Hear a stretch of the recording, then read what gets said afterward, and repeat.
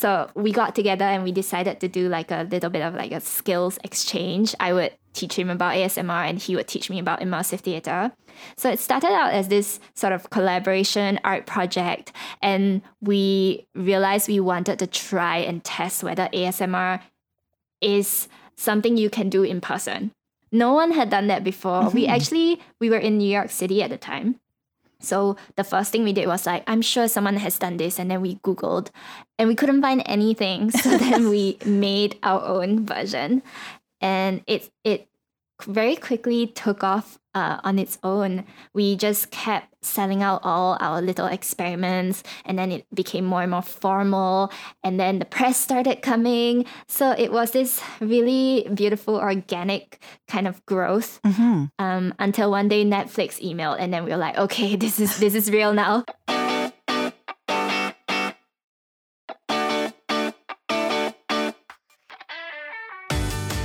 Welcome to Audio Branding, the hidden gem of marketing. I'm your host, Jody Krangle, and this podcast will discuss just how sound influences our behavior. I generally talk about this in the context of advertising and marketing, but there are other places this is important too. I really feel that it plays a much more important role in our lives than maybe we realize. So let's delve a little deeper. This is the first part of my interview with Melinda Lau.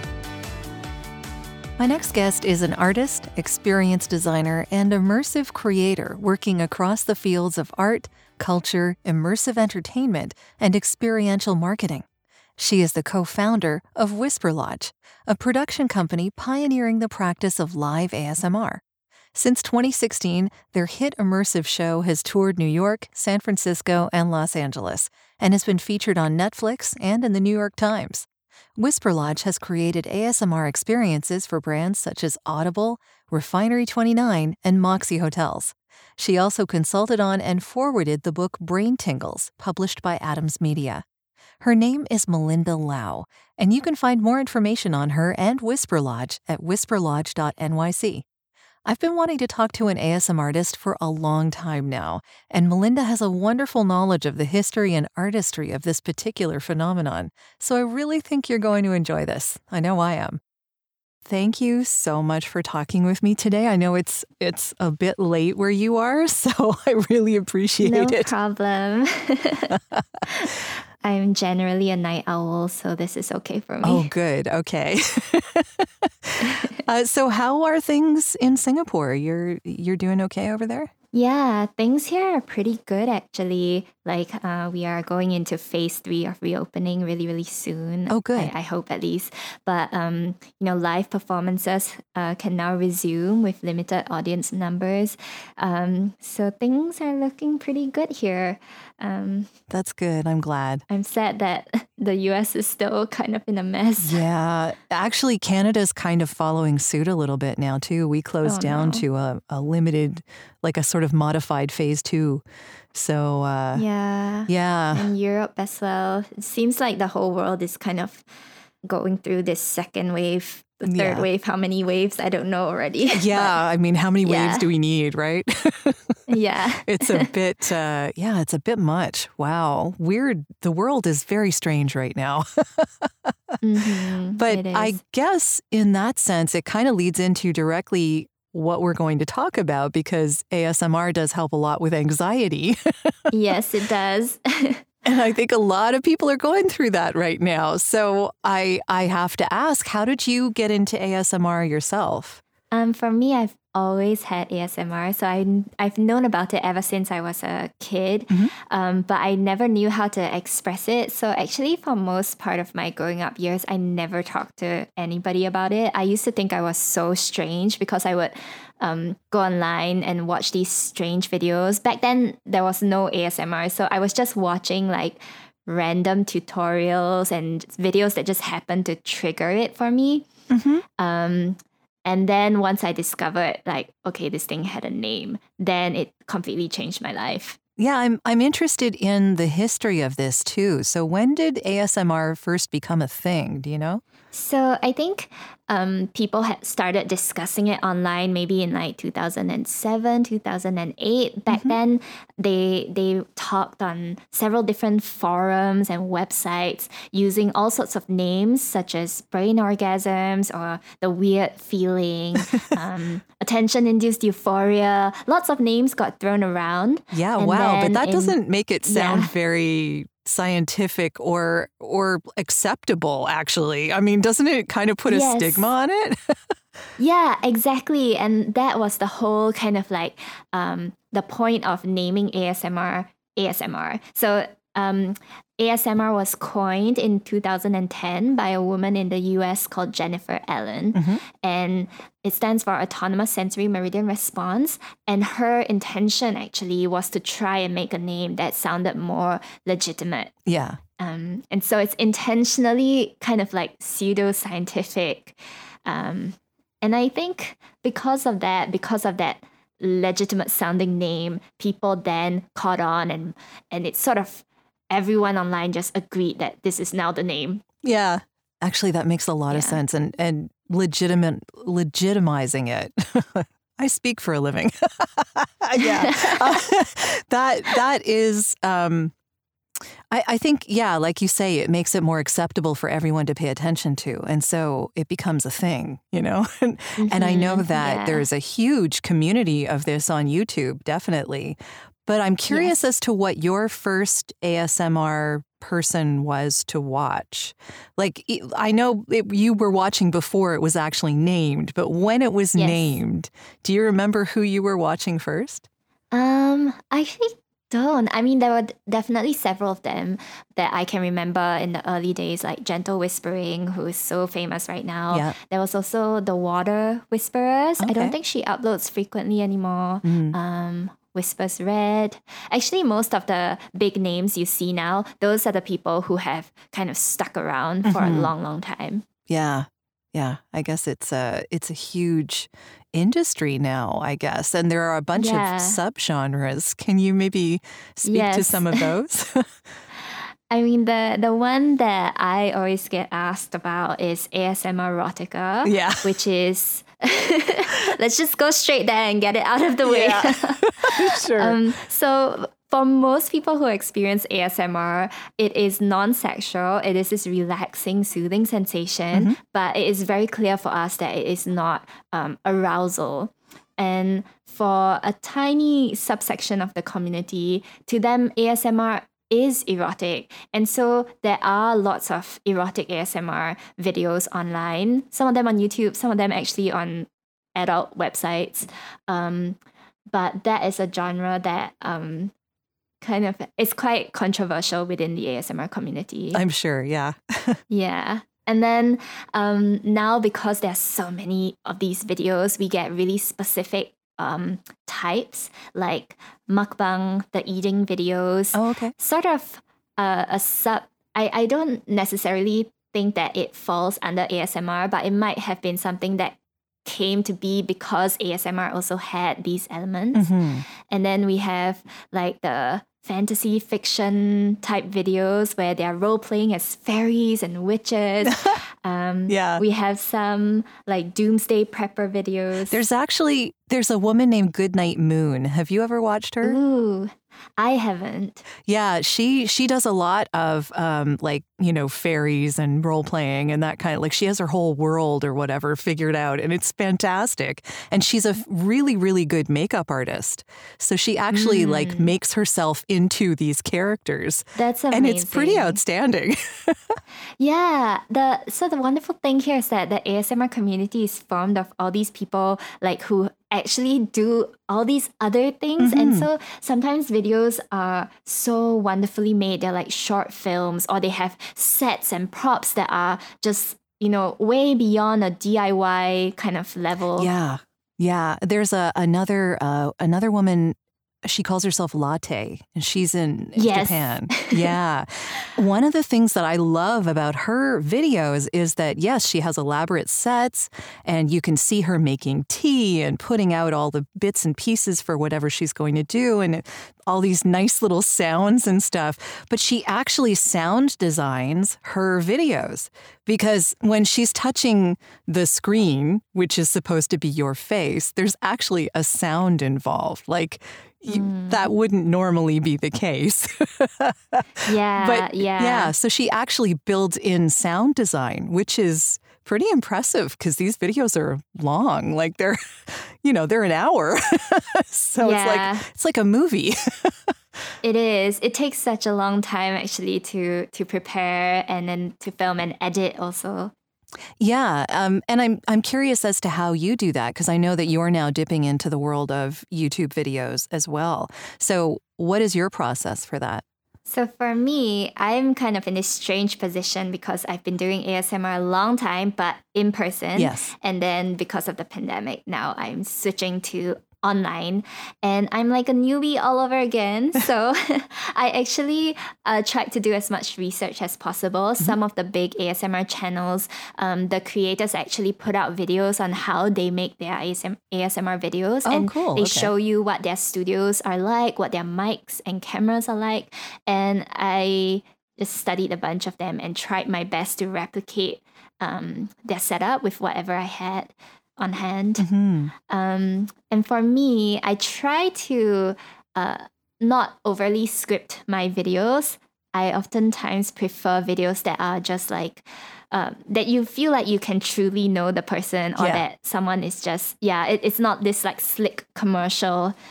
Yeah, it's nice to know who you're listening to, I guess.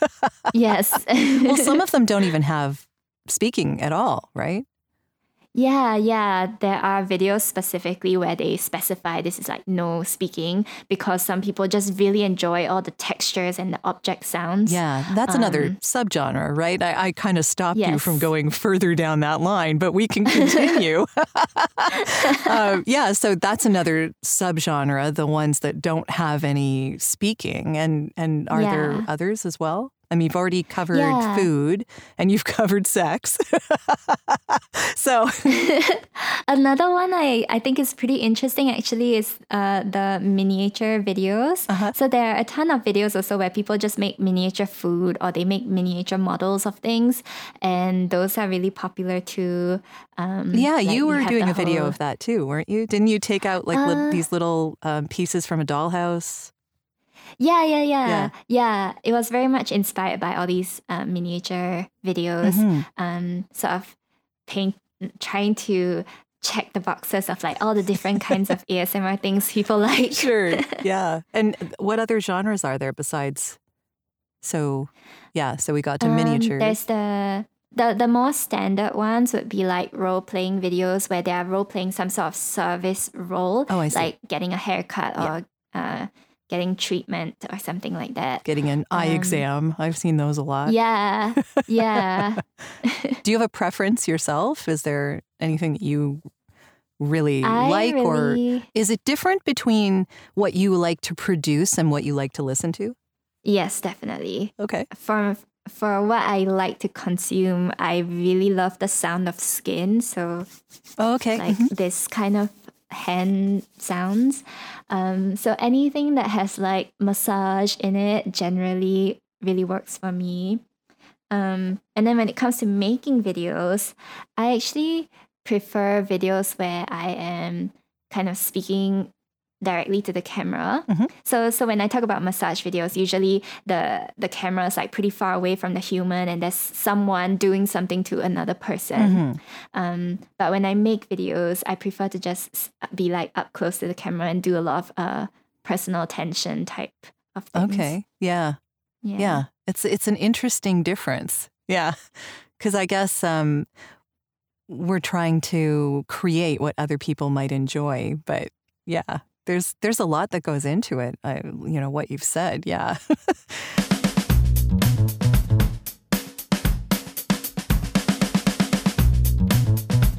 Are you looking for ways to improve your company's or podcast's impact? You'd be surprised how powerful the use of an intentional audio branding strategy can be. Want to know more? I have a free downloadable PDF that gives you my 5 tips for implementing an intentional audio strategy at voiceoversandvocals.com/audio-branding-strategy. That location does ask to put you on a mailing list, just to send you updates on when the new podcasts come out. But if you really don't want to give your email out, I understand. Just contact me directly. My email is all over my website, and I'll make sure you get that PDF without needing to sign up anywhere. If you do sign up, though, you also get access to a resources section called The Studio, where I have videos, white papers, and PDFs, discounts from my guests, and snippets of audio from my guests that no one else gets to hear. So maybe it's worth your while. Totally up to you. And of course, if you're looking for voiceovers, you can get in touch with me about that too. Now, back to the podcast. So you've also mentioned that you do live performances, or you were doing them before all of this COVID nonsense hit.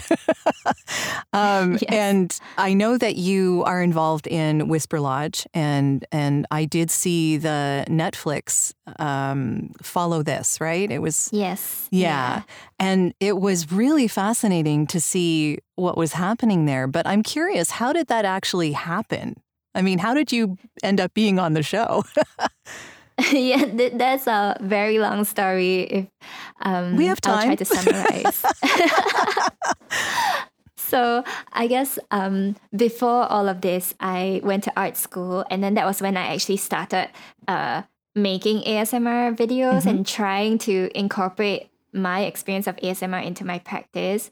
And then at the same time, that was around when I discovered what immersive theater was. I went to my first immersive performance, and it completely blew my mind. And then I became such a fan.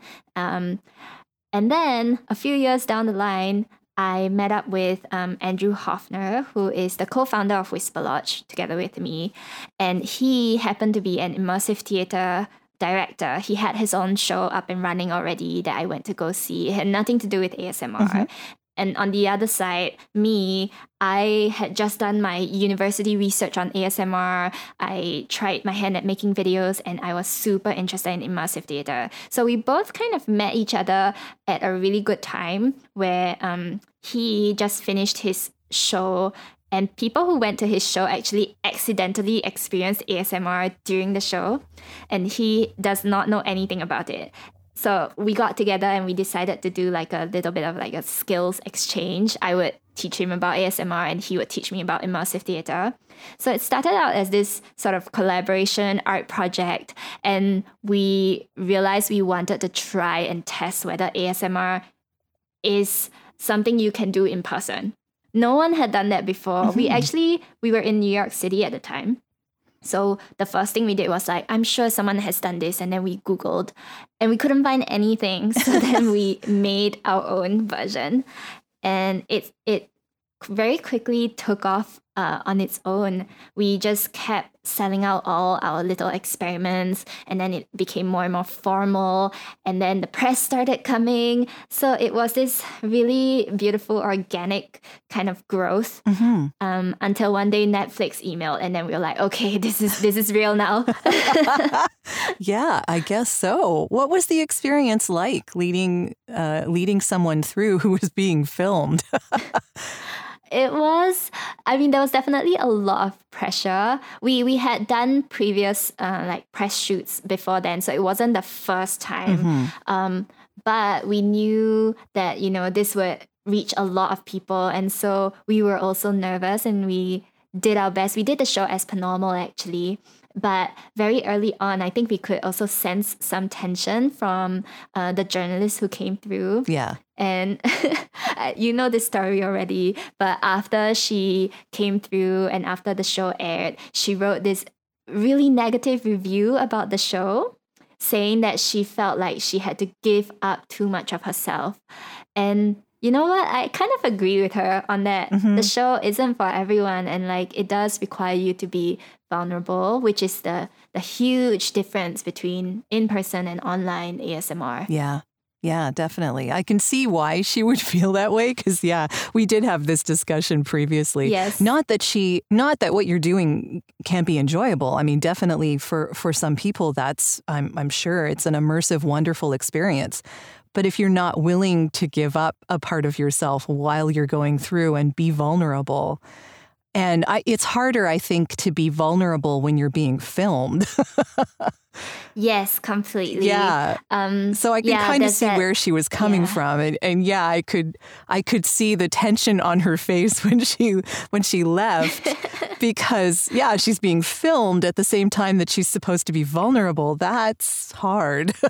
Yeah, and so for everybody else, usually our shows are one-on-one. So they are very small. Like the biggest audience size we had is like 8 audience members per show. But for every single audience member, we have one performer, and it is designed in that way so that the audience never feels like they have to perform a response. So what you are pointing out is exactly right, and it was built in our show to kind of counter that. Yeah, that makes a lot of sense. But unfortunately, the cameras kind of counter what you built in. Yes. Yeah. Yeah. Well, yeah, like you said, it's probably not for everybody, but for those it works for, it probably works really well. Yeah, it's just another option, to experience ASMR. If the online version is you're sick of doing that, there is another way you can access this. Yeah.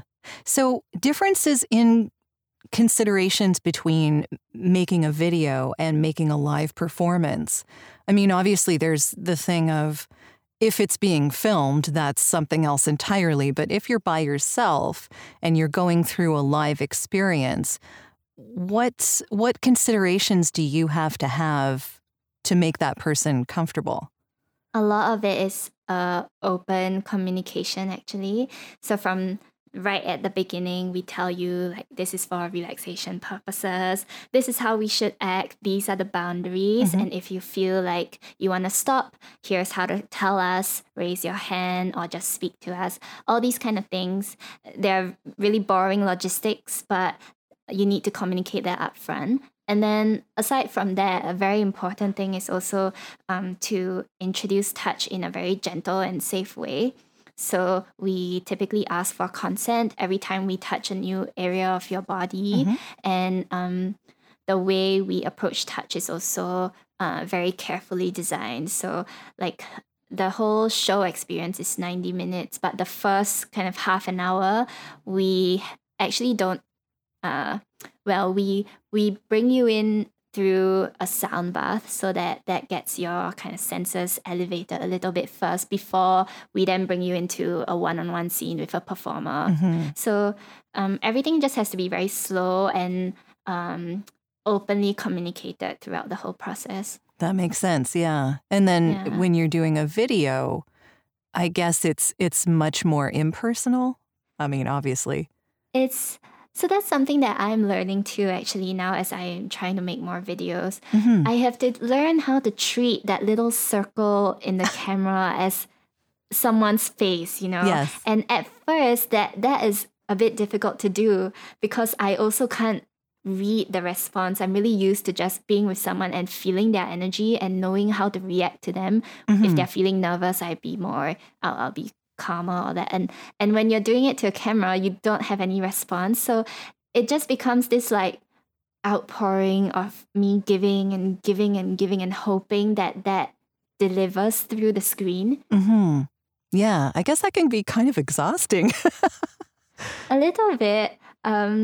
Which is why sometimes I also enjoy making like I'm going for like breath versus depth because I just want to try all the different kinds, and doing the videos where it's just objects on the table is more like easier to do.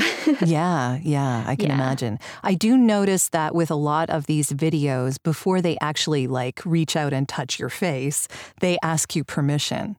So yes. I have noticed that in a lot of these videos, most of them, in fact, and especially now. Yeah. And I feel like that is so crucial. Even though it's online, it still builds trust and kind of allows the audience member to feel comfortable with you being so close in front of their face. Yeah. Yeah. Yeah, it's very much getting to know the person that's talking to you, which is part of the whole experience of having an experience with these videos and allowing yourself to experience those brain tingles. Yeah. Because it's That's why I relaxing, guess right? It is relaxing, and that persona is also the reason why a lot of these big YouTube channels, the creators almost become like celebrities because people feel like they know them after watching so many hours of their videos. Yeah. There's actually, there are a few that I watch, and I've mentioned a couple of them already, but GB is another one. And Yeah. the reason I love her is because she like introduces you to her entire family. Like, you know, we know her dog, we know her husband. Yeah. We know her hair traumas, you know. So it's quite entertaining.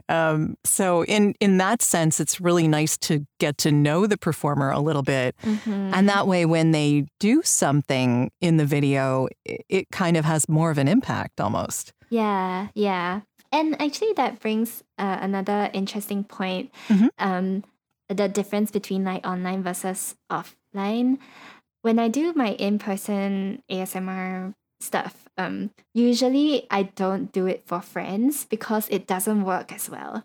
Having that distance of me being a professional or a stranger actually makes it easier for the audience to trust me, because oftentimes when I perform for my friends or even my husband, for example, it very quickly becomes like, oh, haha, we're just hugging and like, oh, it's like playtime or it's, you know, friendly time. And part of the reason why those doctor role plays, teacher role plays, even spa role plays are effective is because there's someone who's an expert who's here for you and providing for you this professional service. There's so that built-in distance. Yes. Yeah. That built-in distance is actually super important. Yeah, that's really interesting. Yeah. So you can get away with being a little more known on a video than you could be in person. I guess so. Yeah. It would be strange if like the audience member knew too much about my personal life. Yeah, I suppose. Yeah.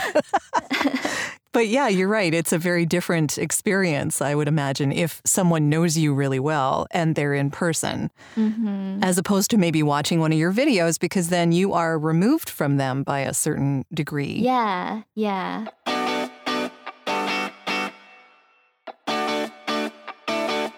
This has been part 1 of our interview. I hope you'll tune in next week for part 2. Well, that's the end of this episode. Thanks for listening. And if you like what you heard, why not tell a friend about this podcast? It's available on all the usual outlets. Until next time.